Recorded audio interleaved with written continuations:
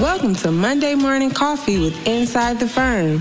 Each week, our hosts will be interviewing local, regional, and national business leaders to give you an inside peek into how they lead their business to success in the ever-competitive business climate.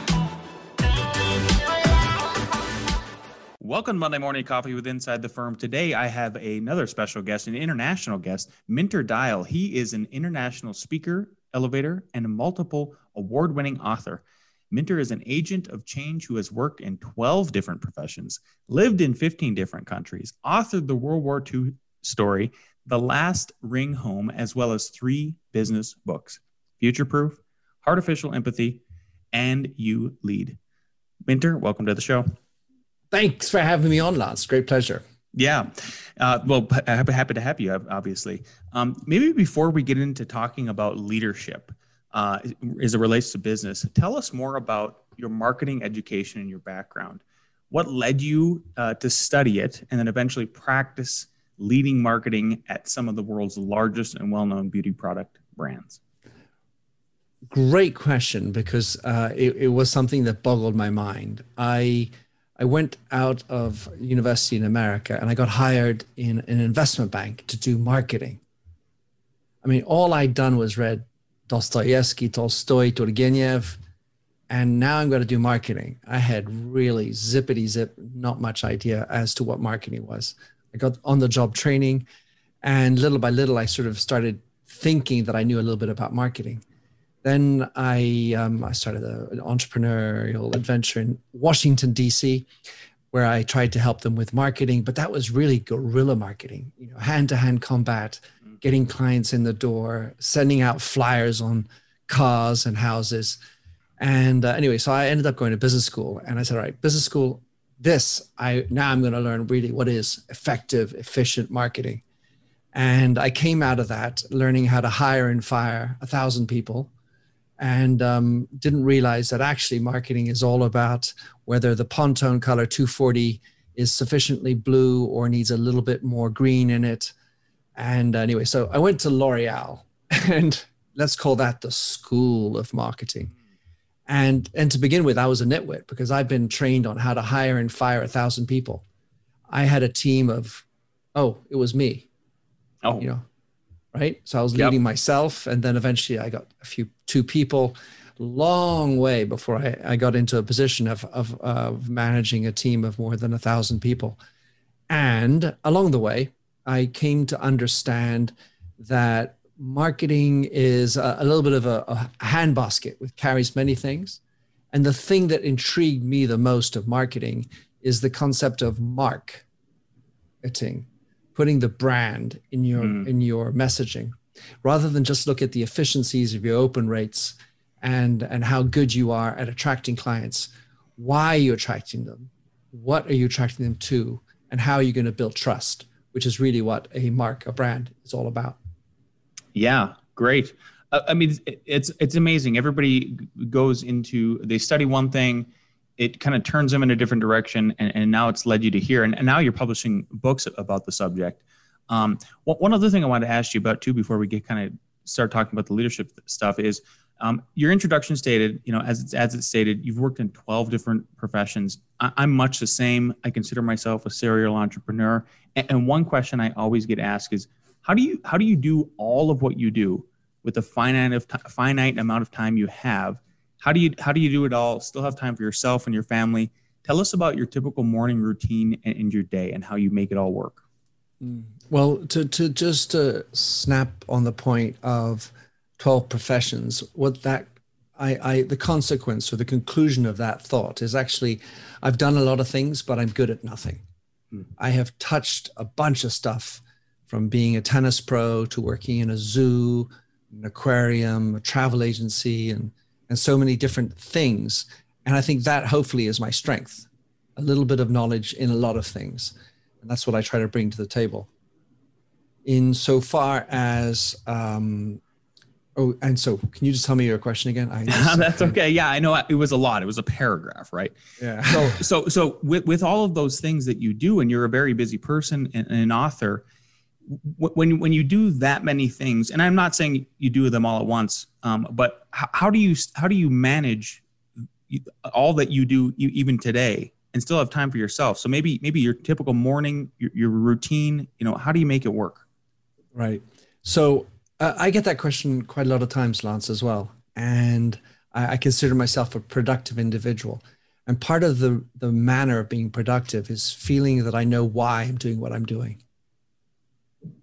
It sounds obvious, but once you have really cottoned on to what your purpose in life is about, the élan, the energy, the desire to do it is very strong. Secondly, it also allows you to parse out the things that aren't relative to what you want to do.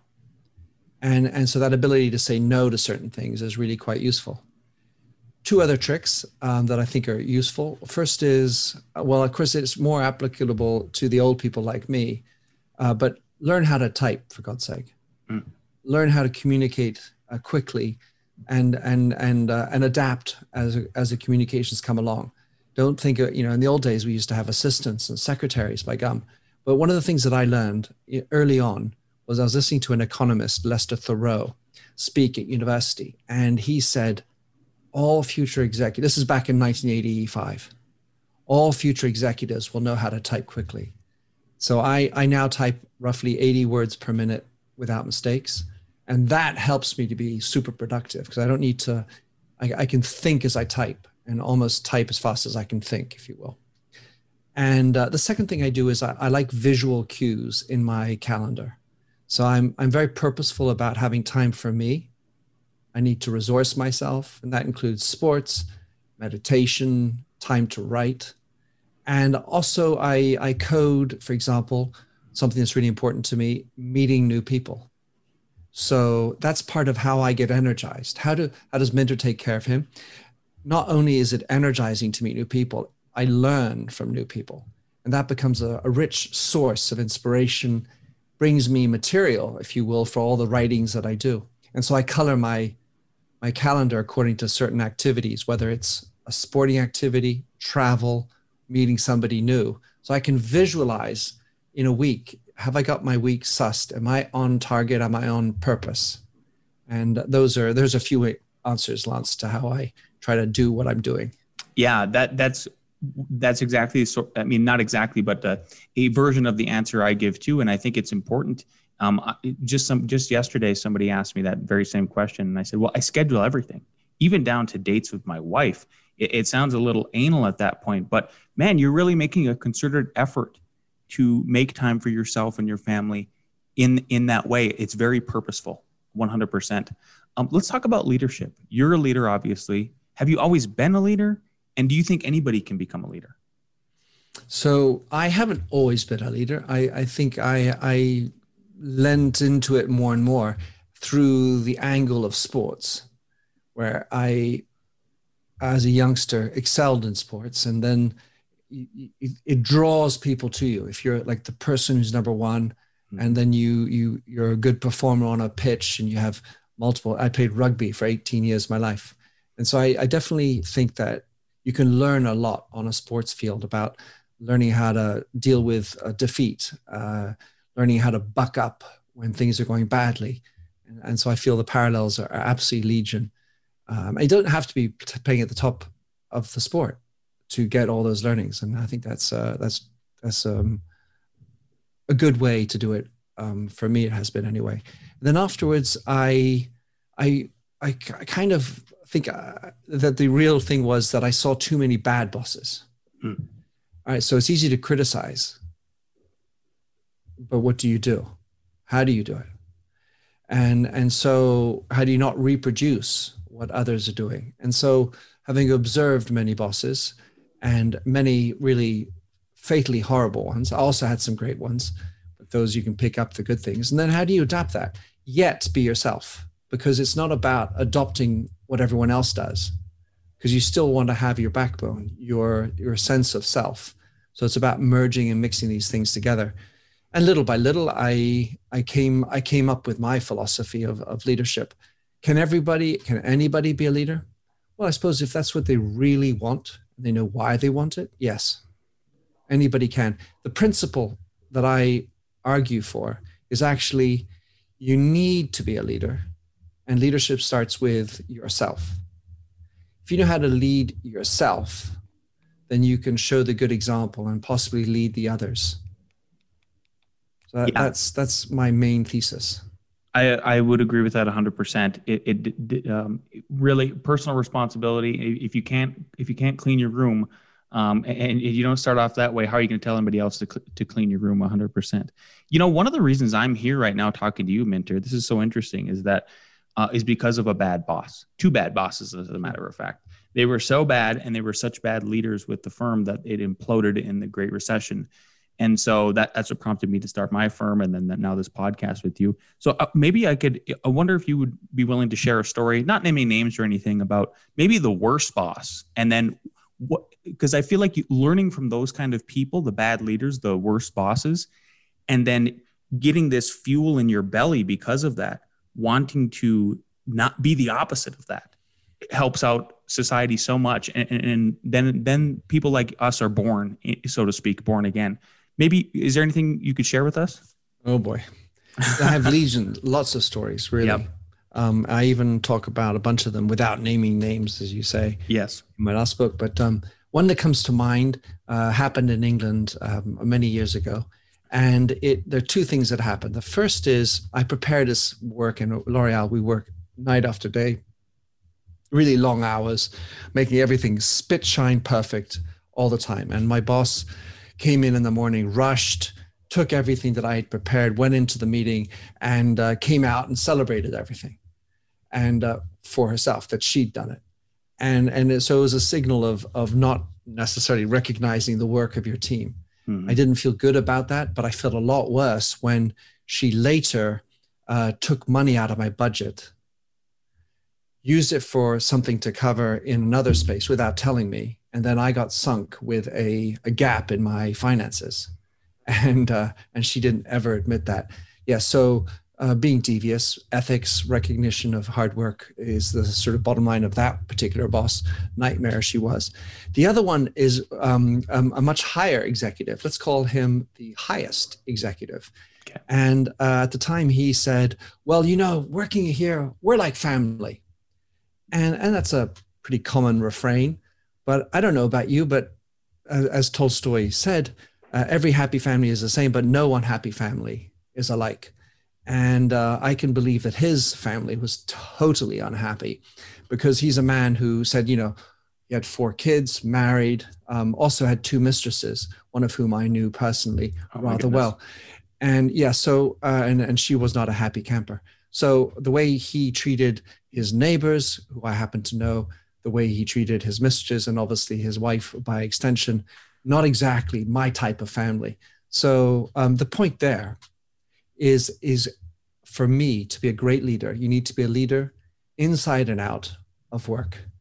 That means that who you are as an individual, taking a shower naked, at the breakfast table with your kids, with friends over a beer, and at work leading and making discussions and so on and so forth. You need to have the same integrity, the same personality, which includes your foibles. And we all have imperfections like the CEO had in spades. However, the point is that you need to be consistent with and congruent with that image. You can't pretend like, well, my personal life is just my personal life. And you don't, just trust me because I'm professionally good. Reality is, trust is entirely personal. You feel, you smell people out. Mm-hmm. And you can't make abstraction of their personal lives. Yeah, the facades don't work. Eventually, the emperor wears no clothes every single time, right? So back to leadership. As a leader, how does one generate energy in oneself and the team? You talked about meeting other people and what that gives you. What kind of advice would you give just generally in that realm? All right, so I talk a lot about energy, and I think in these days it's quite pertinent. There used to be this school of thought that as a leader, what you need to do is motivate everybody, infuse energy into everybody. I think that's partly possible, but not what I would argue is the best route. The best route is to make people self-starters and generate their own energy. And the key point there is to understand what generates energy within yourself and within your team, which means you got to get to know them. You need to know what actually are personally intrinsic motivating factors, and then help those to come alive. So there are two parts to this, but they all come to one head, which is, how do you help people feel fulfilled, feel that their lives and their work are meaningful? And that is about having a North Star purpose. And so it's about doing it, your work yourself, knowing why you exist and what your legacy as an individual will be. Then with regard to your firm, whatever that firm is, what is the purpose of your firm?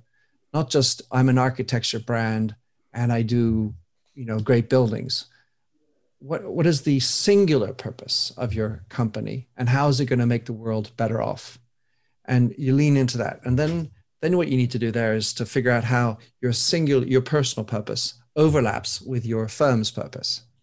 And so that's a whole lot of work, but it's really valuable, because when you know that for your individual friends, employees working with you, you know it for yourself and you know it for the company, then it's very simple to tap into the discretionary energy, because everyone knows why they're doing what they're doing. And they get mobilized around it, which allows you to overcome the challenges that inevitably happen.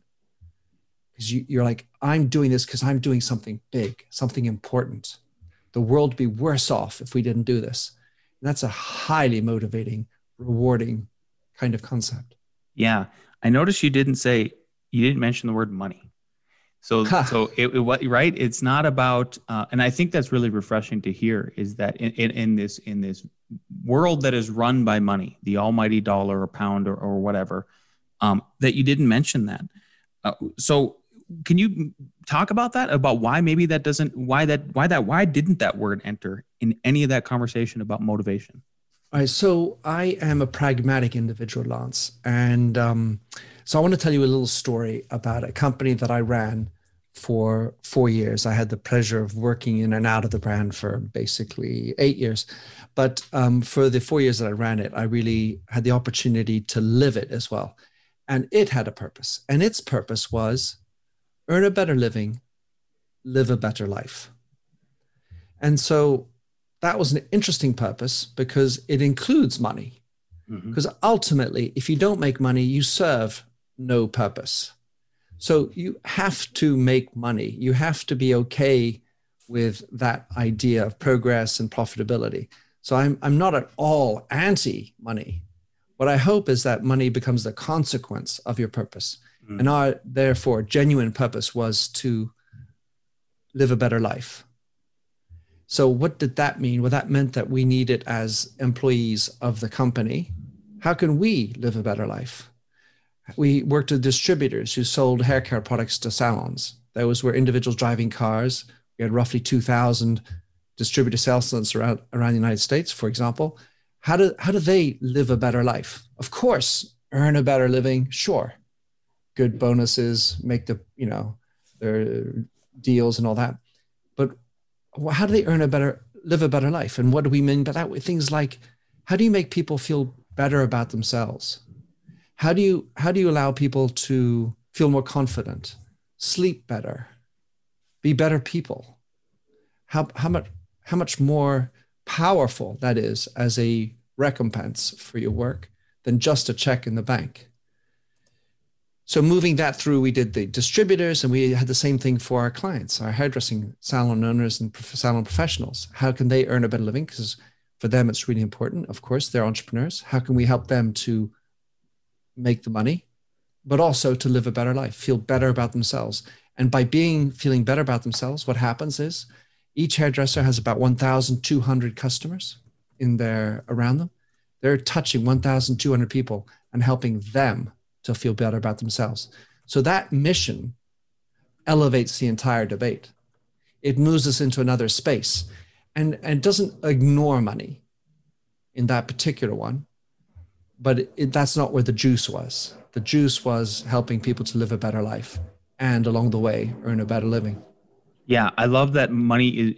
You put it in the context of, it's a consequence of all the success of, through powerful leadership and good leadership. That's beautiful, and obviously a purpose, like you talked about with your North Star.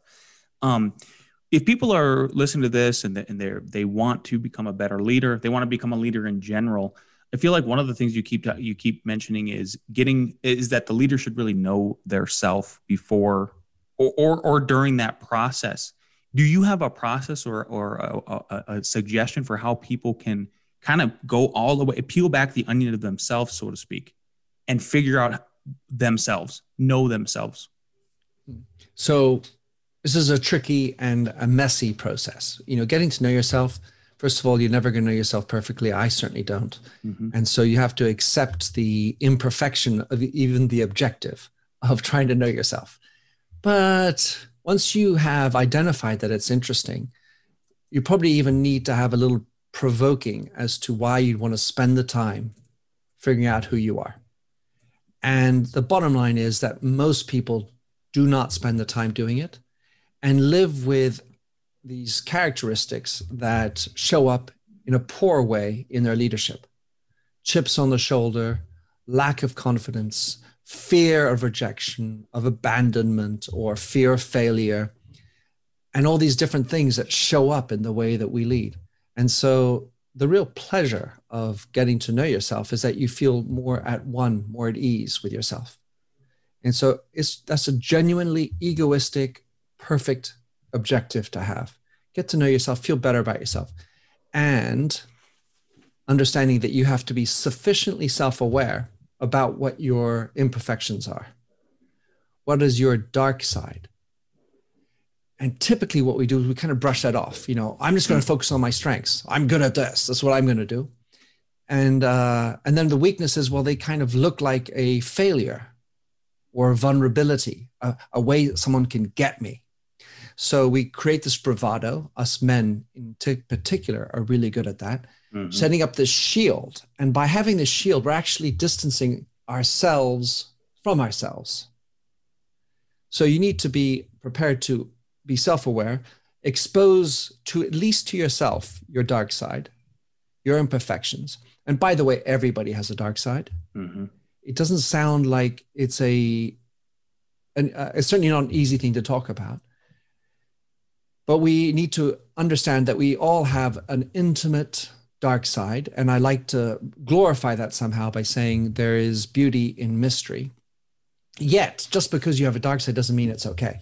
So sometimes you need to improve. And that's something you can work on. You don't need to tell everybody about your dark side, but you need to recognize it within you. Because if you don't, it'll show up elsewhere in the way you lead. And so first thing is to have that motivation to spend the time. And the real tip I would add to that is try to find in your immediate circle of friends someone who's prepared to provide you the tough love, to call you out when you're working through this. Who am I? They're going to say, bullshit. That's, you'd like to be that way, but that's not the way you are really. Yeah, I love that. Would you, to me, I've always found that knowing your weaknesses is more important than knowing your strengths, because the strengths are easy. That's just good. That is, a lot of it comes, naturally, but the weaknesses, would you agree with the statement that knowing your weaknesses is also knowing your limits? Is that kind of part of that? So first of all, I take issue with the idea that it's easy to recognize your strengths. Okay. There are many people that don't understand that they have strengths. This can be from a lack of self-confidence, a lack of awareness about what is a strength. Mm-hmm. For example, having chats, I really am terrible at maths. Yeah, but you're really good at speaking. Oh, I just blabber on. No. You're a great talker. You seduce with your stories. Oh, I didn't know. I say that because I think that there are many people who aren't as aware as one might think about their strengths. Limits. I think within weaknesses, the big challenge is the fear of exposure. And by not looking at our weaknesses, we are going to try to compensate for our fears that are going to come out of that. Are they our limits? Well, frankly, I may not be a good baseball player, but have I tried it? I'm bad at it. I've never played, but have I tried? And what's stopping me from trying? What's limiting my belief that I can't play baseball? Well, I just never tried it. So I don't think that all weaknesses are necessarily limits. It's just that maybe you haven't put the effort in. And then the question then links back to, who do you want to be? Because after understanding who you are, the next big chunk is defining your vision of who you want to be. And then you can say, well, I actually want to become a baseball player. And that can then link into who I want to be. And I'm going to go out and I'm going to have the dedication to get up before work hours so I can go train and do whatever it takes to become the expert in this other field that I've never done before, because I know why I'm doing it, because it's going to link into my vision of this future me, of who I am and what I'm going to be known for. Yeah. Earlier you mentioned typing skills, and that was so interesting to me because it made me think of like, so what skills I would have never thought that, an executive all of a sudden, yeah, it makes sense. What skills, what are some of the skills that you think a modern leader needs? Which ones maybe are new, like the typing you talked about, which is kind of an older one that was new at the time. Way old school. Yeah. Yeah. And which ones do you think are hardest to learn and teach? Well, so I have this framework of 5 attitudes and skills that a modern leader really needs to have. And the first is curiosity, but it needs to be capped curiosity. A lot of great leaders really interested in learning, but typically what we like to learn is what we want to learn, not necessarily what we need to learn. So you have to be prepared to go out and be uncomfortable and find things you don't know about. I'll give an example to make it come home. For example, I don't know what you use. You use Apple or do you use Android? Apple. All right. So now go get an Android and use it this evening. Okay. And when you need to do something important with it, like maybe do a recording of a podcast or you send an important note. Do you know how to use it perfectly? No. And so get into an uncomfortable zone and practice doing that regularly. That's an easy one. The second one is humility. And the idea there is as curious as I am, as learned as I want to be, you have to have the humility to know that you don't know everything, and that's okay. And that furthermore helps you to understand with whom you can collaborate, who you need to work with, and ask for help. Because a lot of leaders kind of get this impression that I need to know it all. I'm going to drive the whole vision. The third quality that I talk about is empathy. And there, along with humility, is the skill of listening. I've been doing for 3 years, once a month, an empathy circle. And I invite 4 other executives who don't know each other. And in the process of a 2-hour empathy circle, where the objective is to have active listening and understanding, they discover how poorly they listen and how amazing and powerful it is when you do listen, when you stop the monkey brain and you lean into what the other person is vehicling, because they can be talking and then there's the emotions in the face, the voice. So those who are just listening to this can listen to the timbre of my voice. And if you can listen just to the timbre, shit's happening. And when you do that, you feel a connection with the others. It's an unbelievable thing. You feel seen, you feel heard, and therefore you tend to feel loved. And as an executive, that's what you should be doing. You should be showing up and having empathy, not all the time. Gosh, you can't be always empathic with everybody every time, but having empathy. The fourth, I've got 2 more. Fourth is courage. Have the courage to stand up for what you believe and try not to try to believe in everything.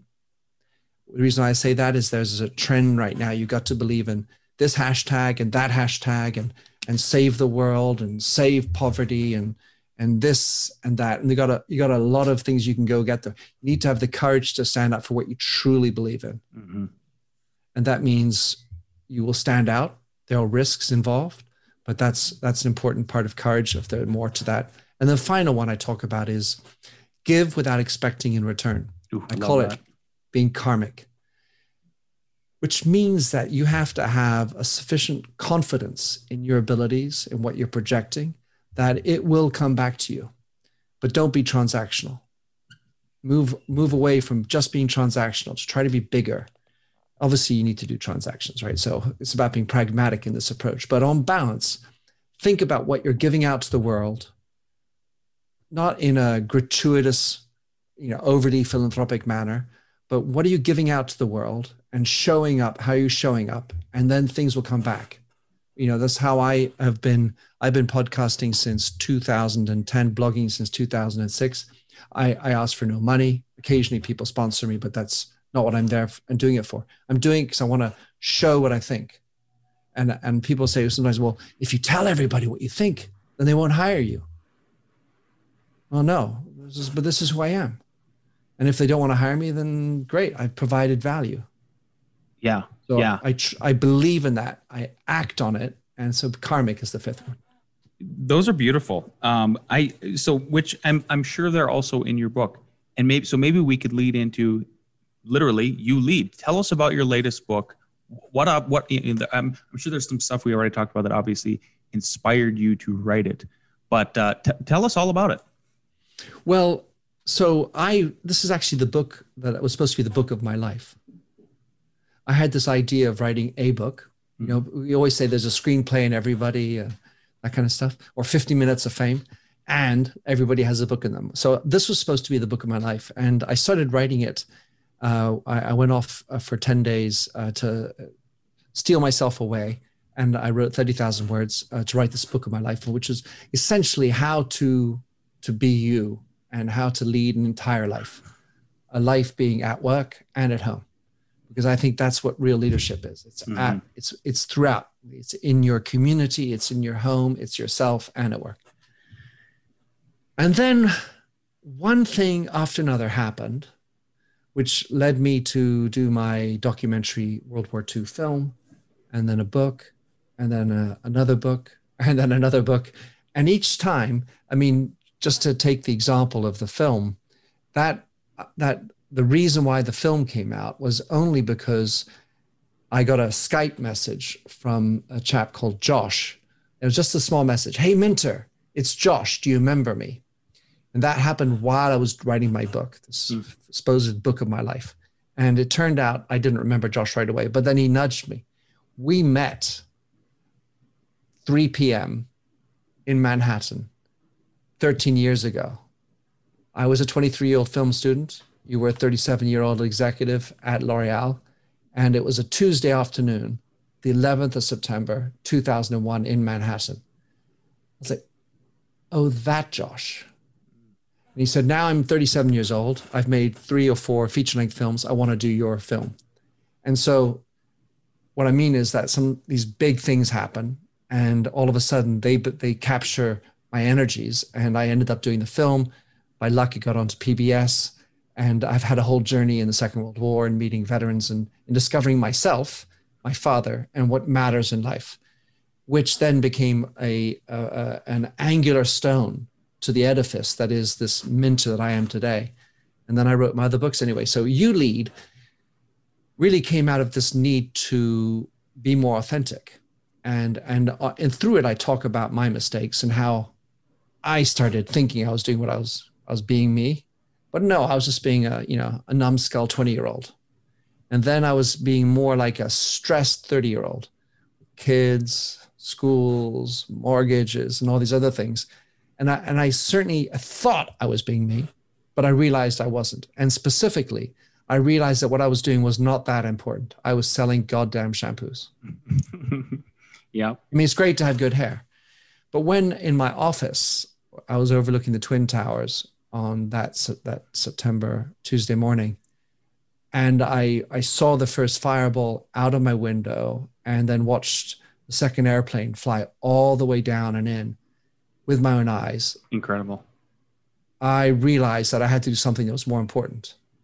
And so that began me, sort of projected me into a real vision of what is brand, what is purpose, and how do I lean into that?